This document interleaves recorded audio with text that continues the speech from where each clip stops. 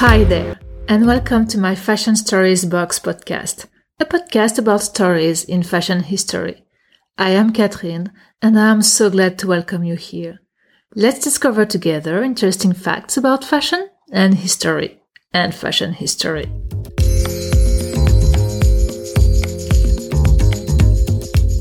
Paul Poiret. This name might not be so well known for you when it comes to the list of famous fashion designers who changed the fashion world. And usually when we talk about the simplification of fashion for women at the end of the 20th century with less volume and less corset, the first name that comes to mind is Coco Chanel. However, before her, there was Paul Poiret.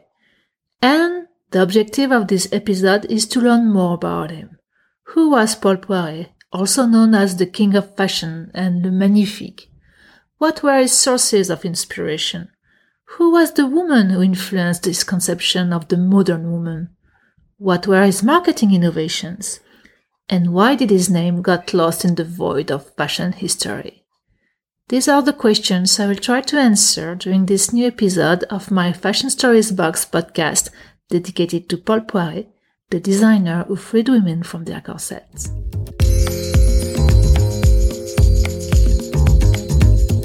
Paul Poiret was born in 1879 in Paris, France. His parents were working in the cloth industry, and it is said that the young Paul was already well conscious of his worth and also attracted by designing clothes. He started as an intern in an umbrella maker, and in the same time he would create clothes out of silk leftovers for a doll his sisters gave him. Then, he would start selling sketches to Parisian fashion houses as Louise Chihuy until Jacques Doucet, another important designer at that time, hired him in 1898. The first design he did for Jacques Doucet was a red cape which sold at 400 copies. Not so bad for a beginner. And he reached famousness after having designed a black mantle of tulle over a black taffeta painted by a famous fan painter of that time, Billaté. This outfit was worn by a famous actress, Réjeanne, in a play Zaza, transforming Poiret into the designer of the celebrities. After Jacques Doucet, Paul Poiret joined the all-powerful fashion house of Worth in 1901. He was in charge of designing simple and practical dresses which were making an appearance at the beginning of the 20th century fashion for women. However, this type of dresses seemed not to be in the like of the House of Worth, as Gaston Worth, the successor of Charles Frederick Worth, the father of haute couture, nicknamed them, quote, the fried potatoes, unquote, as he considered them as the side dishes to the main designer course, the truffles. An interesting analogy of dresses being compared to food. On the top of this, Paul Poiret's design seemed to have been a bit too cutting-edge and modern for the positioning of the House of Worth and its maybe too conservative clients. After his kimono-like coat being rejected by the Russian Princess Baryatynskaya, who compared it to the type of outfits worn by people to be beheaded, Poiret left the House of Worth and founded his own couture house in 1903. As a fashion designer, he made the statement to go against the fashion of that time and to re-question the way dresses were made. Even if the style of the beginning of the 20th century tended to be simpler than during the 19th century, the woman's fashion silhouette was still characterized by a corset and some layers of petticoats under the skirts of the dress to achieve the ideal silhouette of La Belle Époque, the S-bend silhouette or pigeon silhouette. The volume was gathered in the top front and bottom back with a tiny waist. In 1903, Paul Poiret would start to get rid of the petticoats, and in 1906, it would be the corset that would slowly disappear from his design through these high-waisted dresses. A bit earlier than Coco Chanel, right? Paul Poiret became synonymous of kimono-inspired coats and loose-fitting dresses, a precursor of the La Garçonne silhouette, which would develop during the 20s. You can imagine that his design shocked the conservative souls of that time, and not everybody, especially the older generation, was a big fan of his. But The novelty is always attractive, and even if some women wouldn't find it appropriate yet to go out without a corset underneath their clothes, women, especially from the artistic world, would adopt these designs.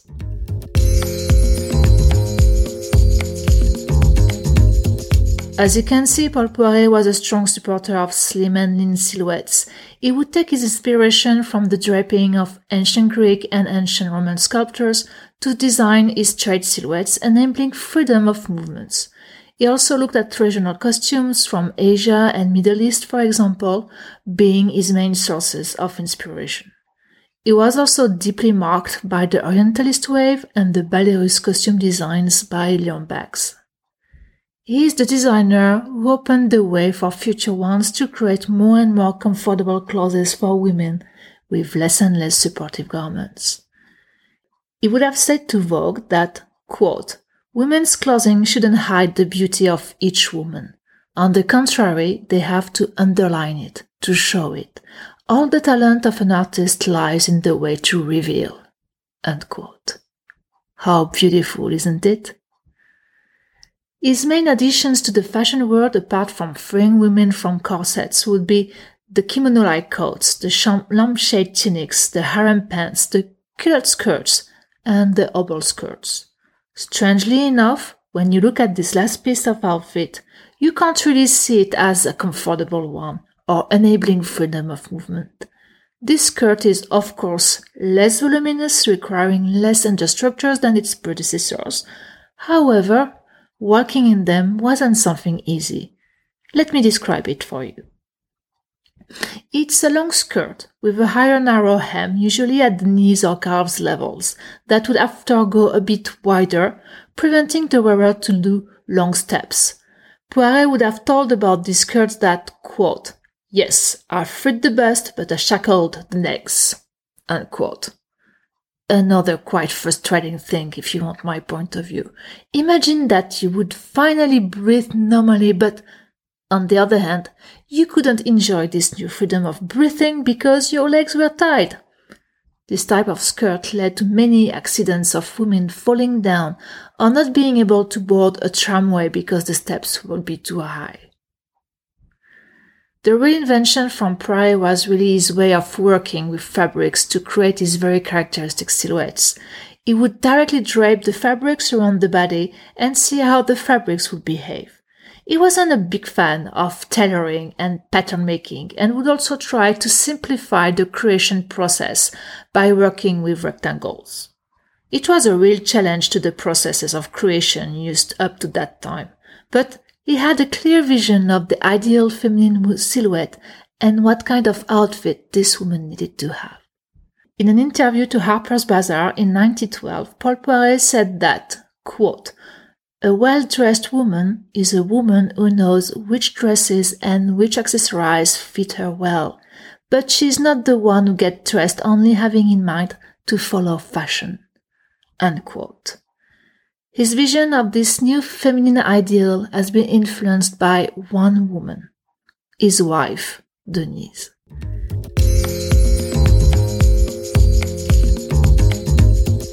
In 1913, Paul Poiret said to Vogue that, quote, "My wife is the inspiration for all my creations. She is the expression of my ideals." Unquote. Denise Poiret was a muse to him. Paul Poiret described her as being slim, with brown hairs, wearing no makeup. She had a timeless beauty, wild and natural. They got married in 1905 and would have 5 children together. Denise Poiret would be a model wearing the latest Poiret creations and a brand ambassador for her husband, convincing other influential women to adopt her style and buy from her husband. Her silhouette and her personality would be what would inspire this movement-free dresses to Poiret. She was at the opposite of the regular silhouette of the pre-First World War, and she would influence the à la garçon, the flapper style of the 20s, through Paul Poiret's designs. Behind every great man, there is an even greater woman. Unfortunately, they would divorce in 1928, and Paul Poiret would start his slow descent into oblivion. After the First World War, his style would stop being in harmony with the spirit of the time. New designers as Coco Chanel or Jean Patou would take the lead on the comfortable and casual clothes segment. His Orientalist touch would be seen as too much. On the top of that, his craftsmanship started to be re-questioned. His designs were striking, but his constructions weren't that good compared to the simple yet perfectly made clothes by Chanel. The beauty criteria wasn't enough anymore to sell. In 1922, Paul Poiret was invited in New York to design costumes for Broadway. However, this wasn't enough to make him back on tracks, and after the Wall Street crash in 1929, he closed his fashion house. His stocks were sold by the kilogram. He lost everything. He died in 1944 as a complete foreigner, forgotten by the fashion world and in poverty. What a sad end for a man who revolutionized fashion for women. The simplicity of his silhouettes would put the foundations for the modern fashion which would develop after the First World War. He literally announced the garçon silhouette before the flappers were the thing of the 20s. However, he took no benefits from it. The rise and fall of a designer. But this is not on this sad point that I want to finish this episode of my Fashion Storybox podcast dedicated to Paul Poiret. And I want to come back at the time where he was nicknamed Le Magnifique, the king of fashion.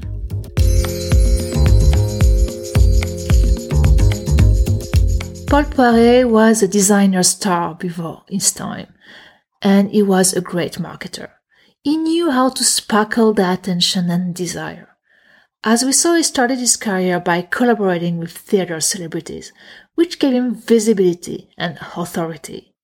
He would work on his branding, and it is said that a lot of efforts were put on the window displays of his shop. He would also be the first French fashion designer to diversify and launch a perfume line in 1911 with Parfums de Rosine. He would be the first French designer to export to the US and also the first designer to fight to protect the intellectual property rights of designers by becoming the head of the Syndicat de défense de la haute couture française. On the top of that, he was a patron, an art sponsor. He would open an art gallery where art exhibitions would be organized to promote modern artists as Pablo Picasso, Amadeo Modigliani, and among others. He would also organize concerts, readings of poetry by Max Jacob and Guillaume Apollinaire, and other performances. Paul Poiret was a stage person. He liked to see and to be seen. I guess he should have a big ego, as his parents noticed when he was a teenager. He wanted to be the center and to sparkle. He was a diva. And he was also very famous for the magnificent parties he was organizing, where the whole Paris would come. Thus, his nickname, the Magnifique.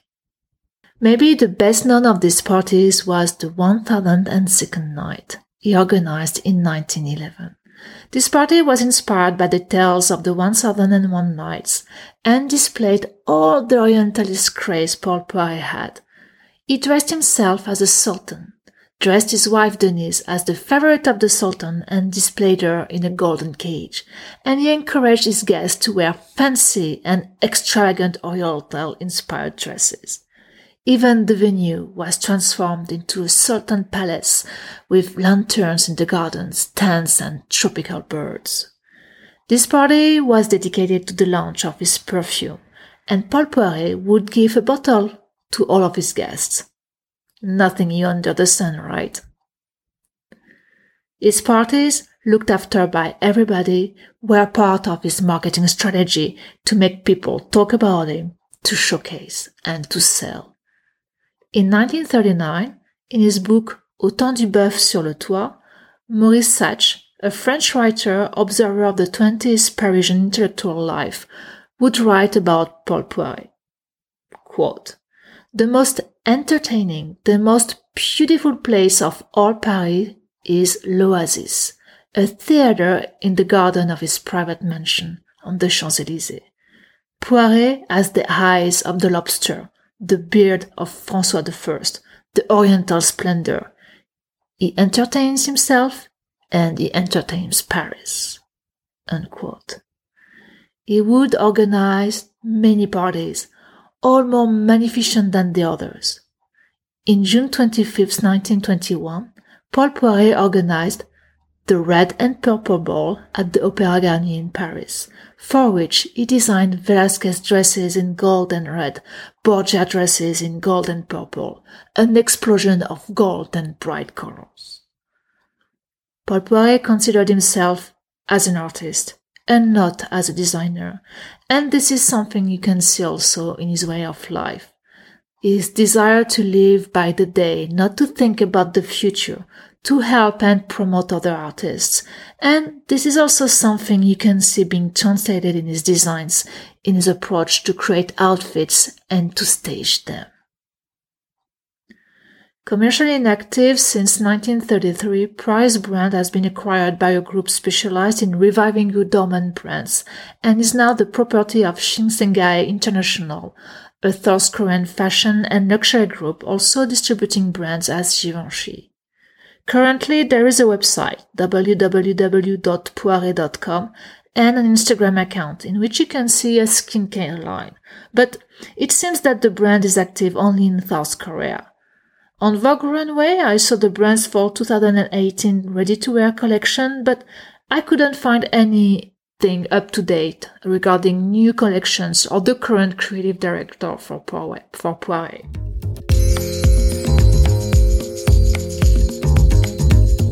Many museums around the world have paid tribute to this remarkable designer by organizing exhibitions and retrospectives of these designs.